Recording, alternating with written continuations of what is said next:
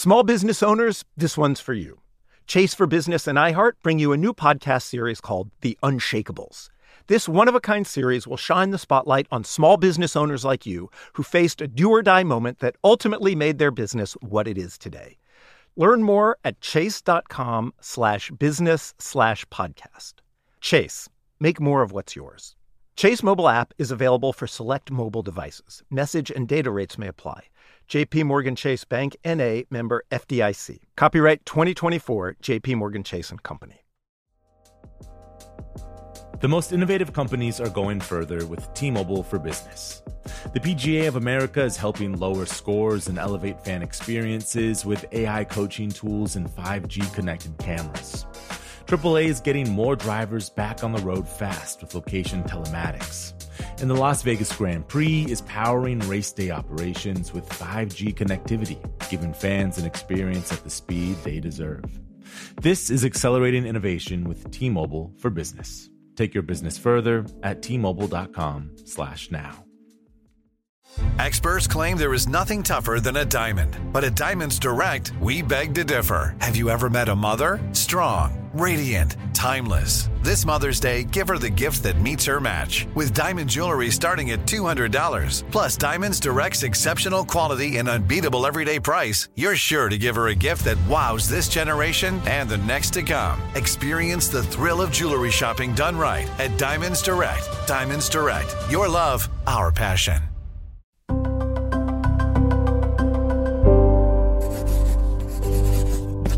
Pushkin. Welcome to Solvable. I'm Jacob Weisberg. Think now about the scenes from the Michigan State House. Militia members carrying AR-15s. It's the most shocking thing you can imagine. It's shocking, and we're going to have a risk of seeing too much of that kind of thing. The stakes are extremely high for this year's election. Experts had anticipated the largest turnout in a century. States were registering voters and preparing their precincts. And then COVID-19 hit. Priorities suddenly shifted. You don't want a governor being able to say, oh, I'm going to postpone an election. I mean, we've had elections in this country under all kinds of dire circumstances, wars, and in fact, pandemics in the past. But having the paper ballot, having that backup so that you can do an audit, so that you can see if there was fraud, so that you can do a recount, that turns out to be the best system of all. Is there an argument other than the purely partisan one that more voting may advantage one party versus the other? You're more likely to be struck by lightning than commit in-person voter impersonation in the United States. But there are other real hurdles to this year's election. With millions of Americans vulnerable to a deadly pandemic, social distancing measures now a familiar part of life, and the country facing what is perhaps the largest economic crisis in its history, the challenge of securing a safe election with high rates of participation is huge. We can have an election that is participatory with robust turnout in 2020. This is a solvable problem. Michael Waldman is the author of the book, The Fight to Vote. He's the president of the Brennan Center for Justice at NYU. It's a nonpartisan law and policy institute that focuses on improving systems of democracy. Waldman is an expert in the practicalities of the democratic process. He's identified some straightforward solutions to this year's election challenges. My solvable is having an election that is safe and secure and fully participatory in the middle of the coronavirus pandemic. And Mike, we can't really predict what it's going to be like in November. What are the main things we as a country and as states need to do? You're right that we don't know what it's going to be like in November. The bottom line is we need to upgrade how we run elections in the United States for 2020 so that people have the option of voting by mail, so that there are safe in-person options and ample early voting, so that people can register to vote safely, and so that we count the ballots in a careful way, recognizing that everything's changed.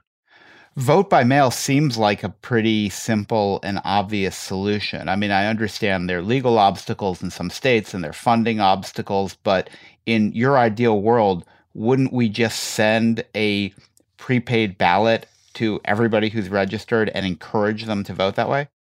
Well, a lot of states already run their elections by vote by mail. Western states, especially like California and Oregon and Washington and Colorado and Utah, that's pretty much how people vote. Right now, it will be impossible to imagine the whole country moving to vote by mail in November. What we can do in the meantime is make it so that people are notified of their opportunity to get a ballot and that they don't need an excuse, they don't need a doctor's note. And we have every reason to think that most people right now will want to vote that way. Yeah. I mean, you wrote a whole book about the history of voting and the expansion of voting rights in this country. The thing I don't understand about it, older people who tend to be more conservative, tend to vote with the Republicans, are the most in need of remote voting options and the most in jeopardy from having to go out to vote in person. Yet it seems to be conservatives who are fighting the vote by mail thing. So can you explain that to me? Well, there's lots of things when it comes to voting that are controversial, where there have been partisan fights.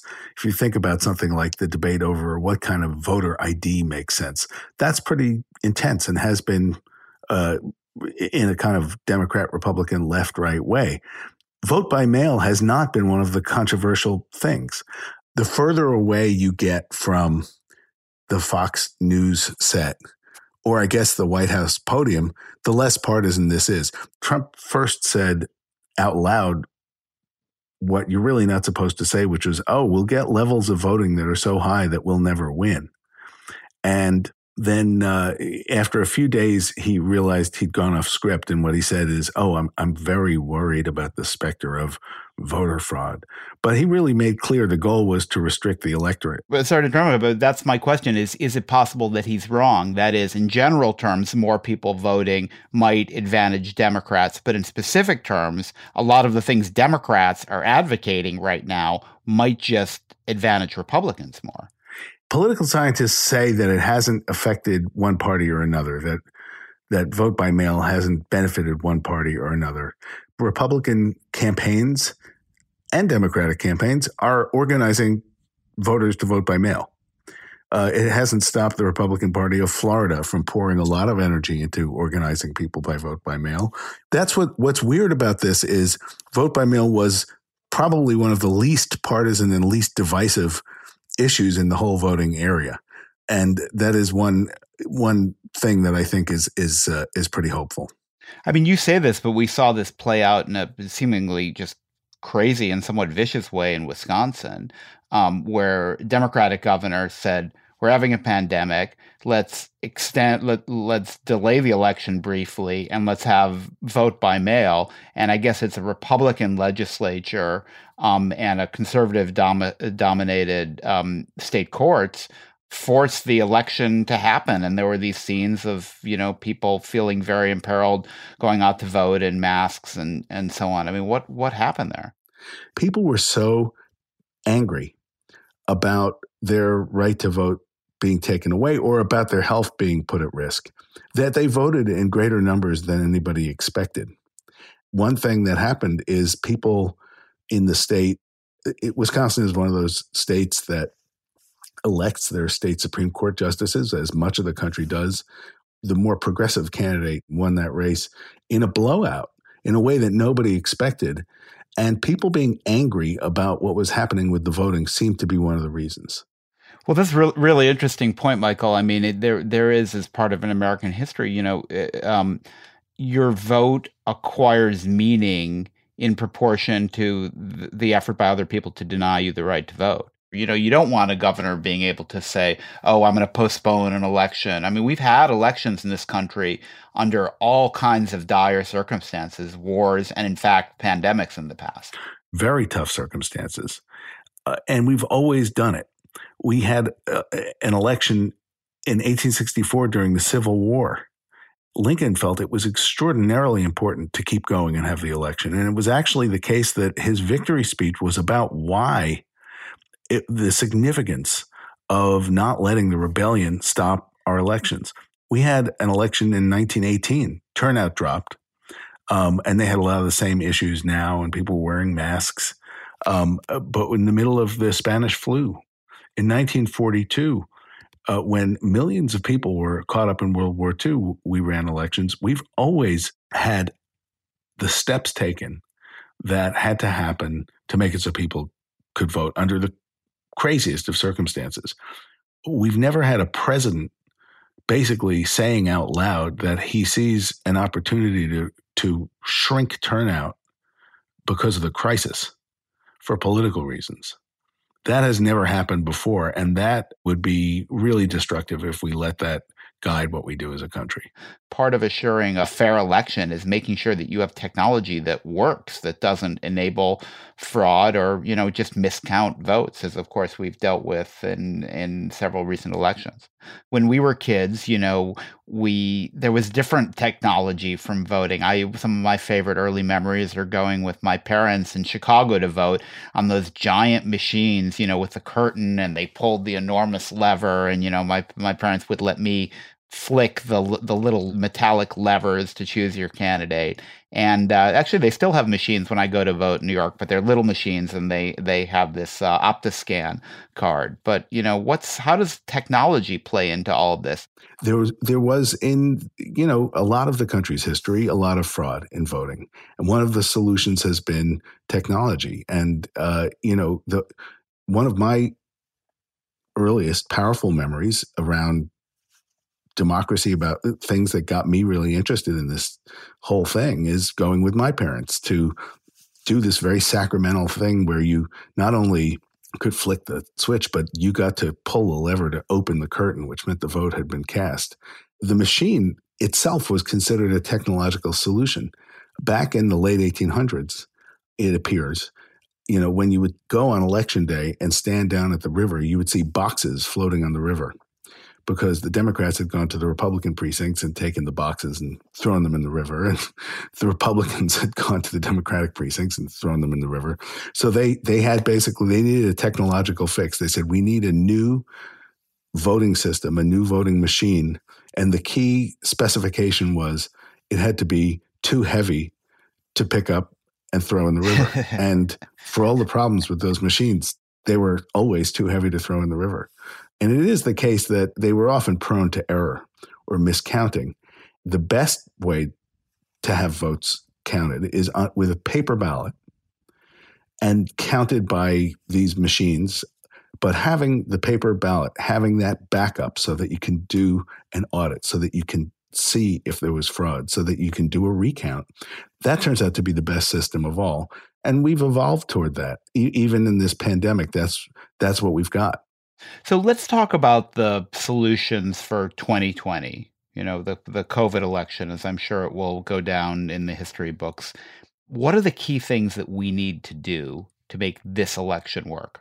Most important thing is to have everybody have access to vote by mail.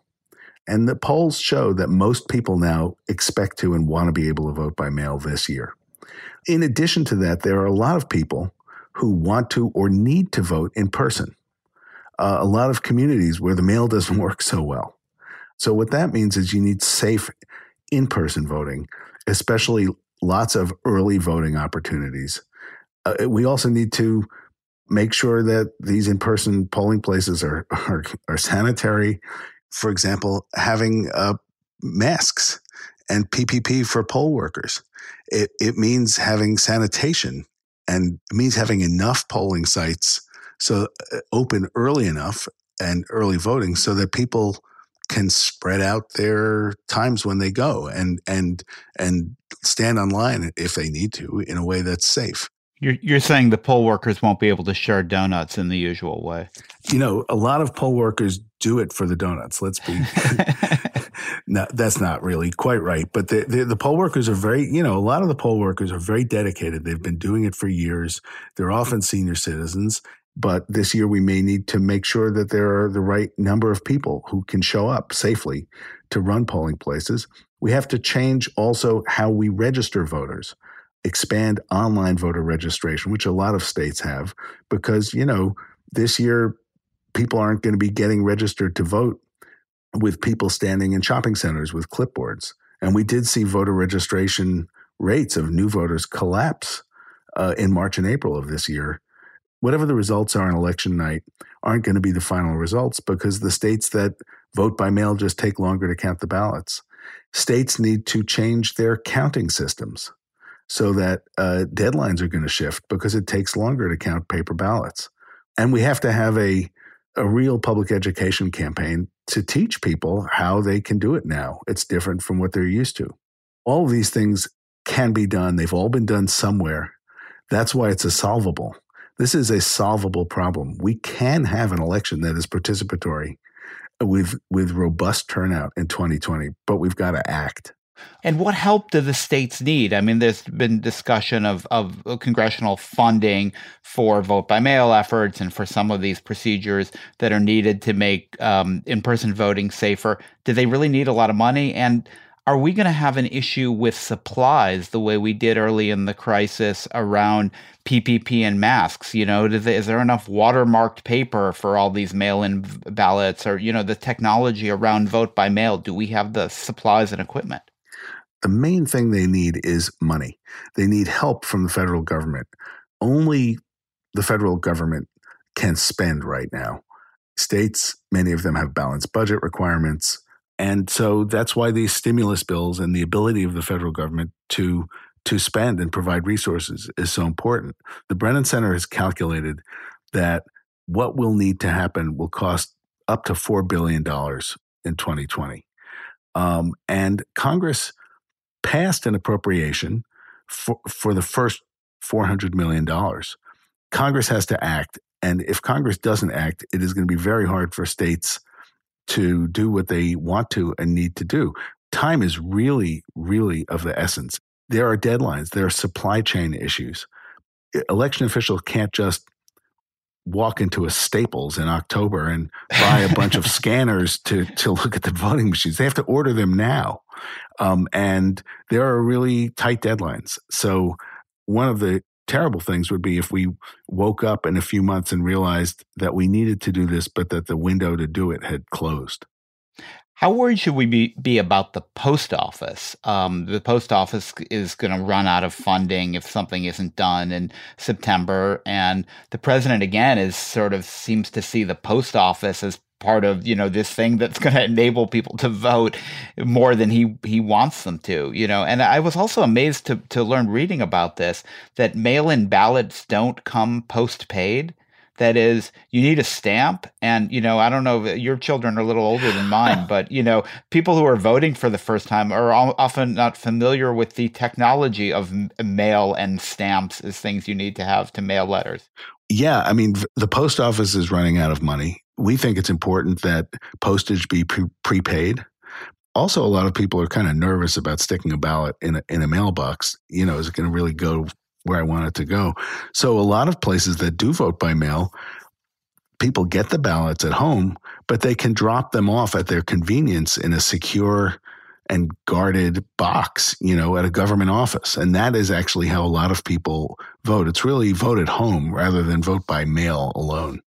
Mike, how will we know whether we've solved this problem? One measure will simply be whether people feel safe and secure and that they've been able to vote and their votes have been counted. You know, should we be judging it by turnout? I mean, we've had this big oscillation in turnout in American elections. Is there a turnout level that will say to us we've succeeded in 2020? In 2014, we had the lowest voter turnout in 72 years. It was for a midterm.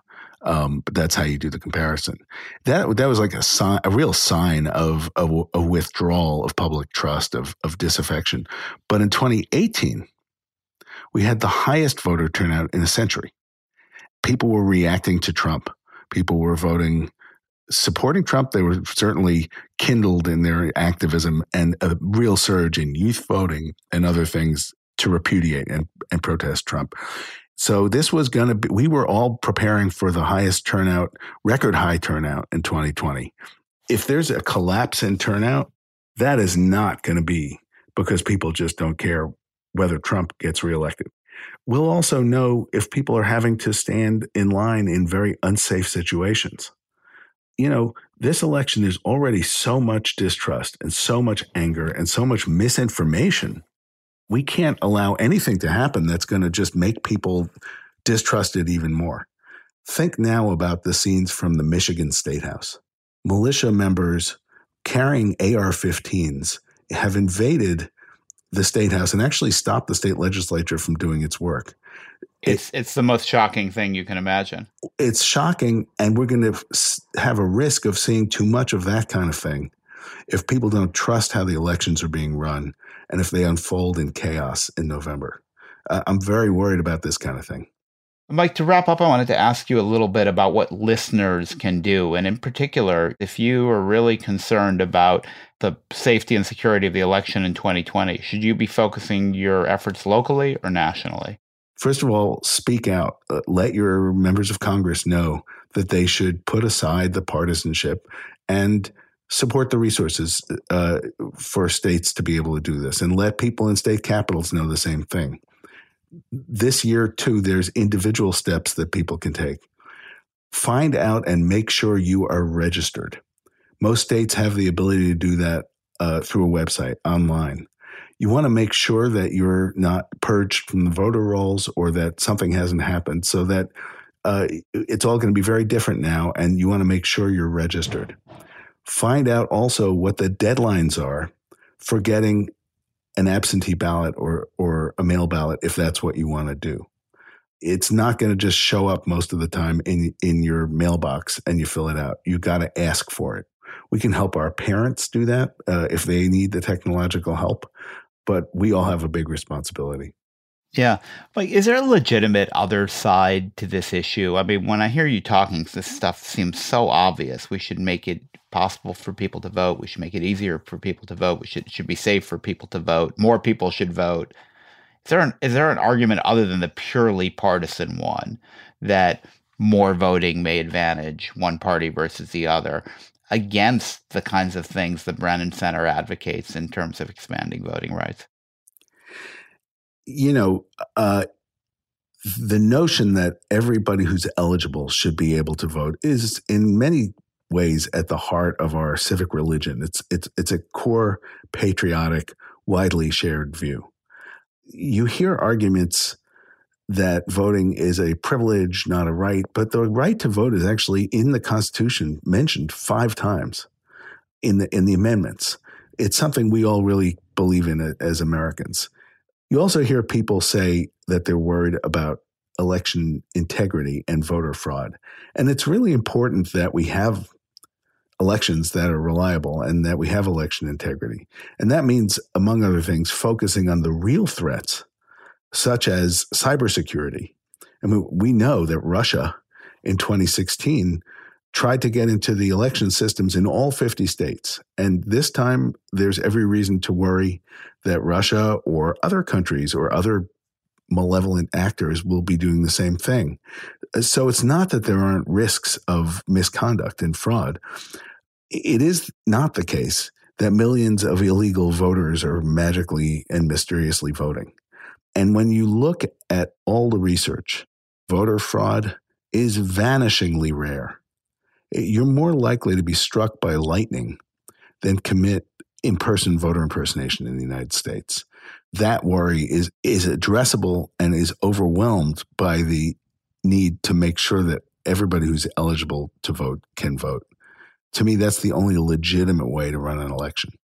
Mike, it's great to see you via Zoom, and I want to thank you for joining us on Solvable. Thank you. That was Michael Waldman, president of the Brennan Center for Justice. Remember to check out our show notes for links to the suggestions our guests make for ways that you can get involved. Next week, we'll continue our election series with a conversation with Kristen Clark, president and executive director of the National Lawyers Committee for Civil Rights Under Law. She believes that the problem of voter suppression is solvable. Please join us.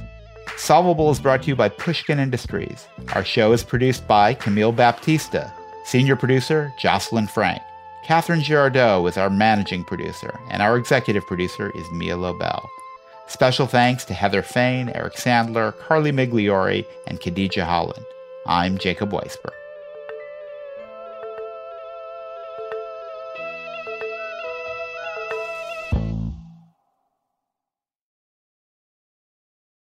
Open a limited-time 11-month certificate at Kemba Financial Credit Union. At 5.25% APY, it's more than triple the national average, plus it's a safe and secure way to grow your money. Visit your local branch or kemba.org/CD for details. Offer expires May 31st, 2024. APY equals annual percentage yield. Restrictions apply. $500 minimum and $250,000 maximum deposit. Advantage status required. Comparison based on bank rate average. Federally insured by NCUA. Hey guys, it is Ryan. I'm not sure if you know this about me, but I'm a bit of a fun fanatic when I can. I like to work, but I like fun too. It's a thing. And now the truth is out there. I can tell you about my favorite place to have fun. Chumba Casino. They have hundreds of social casino style games to choose from with new games released each week. You can play for free anytime, anywhere. And each day brings a new chance to collect daily bonuses. So join me in the fun. Sign up now at ChumbaCasino.com. No purchase necessary. VGW Group. Void where prohibited by law. See terms and conditions. 18+. Are you looking for the perfect move-in ready home this spring season? Now's the time to buy at Fisher Homes. For a limited time only, enjoy below-market interest rates starting at 5.375% APR, 6.139% APR. With these exclusive lower rates, you can save hundreds on a move-in ready home and start enjoying the benefits of homeownership even faster. Schedule your personal tour with one of our new home specialists at FisherHomes.com and make this spring the season you find your perfect home sweet home. Financing provided by Victory Mortgage, LLC, NMLS 461249, Equal Housing Lender.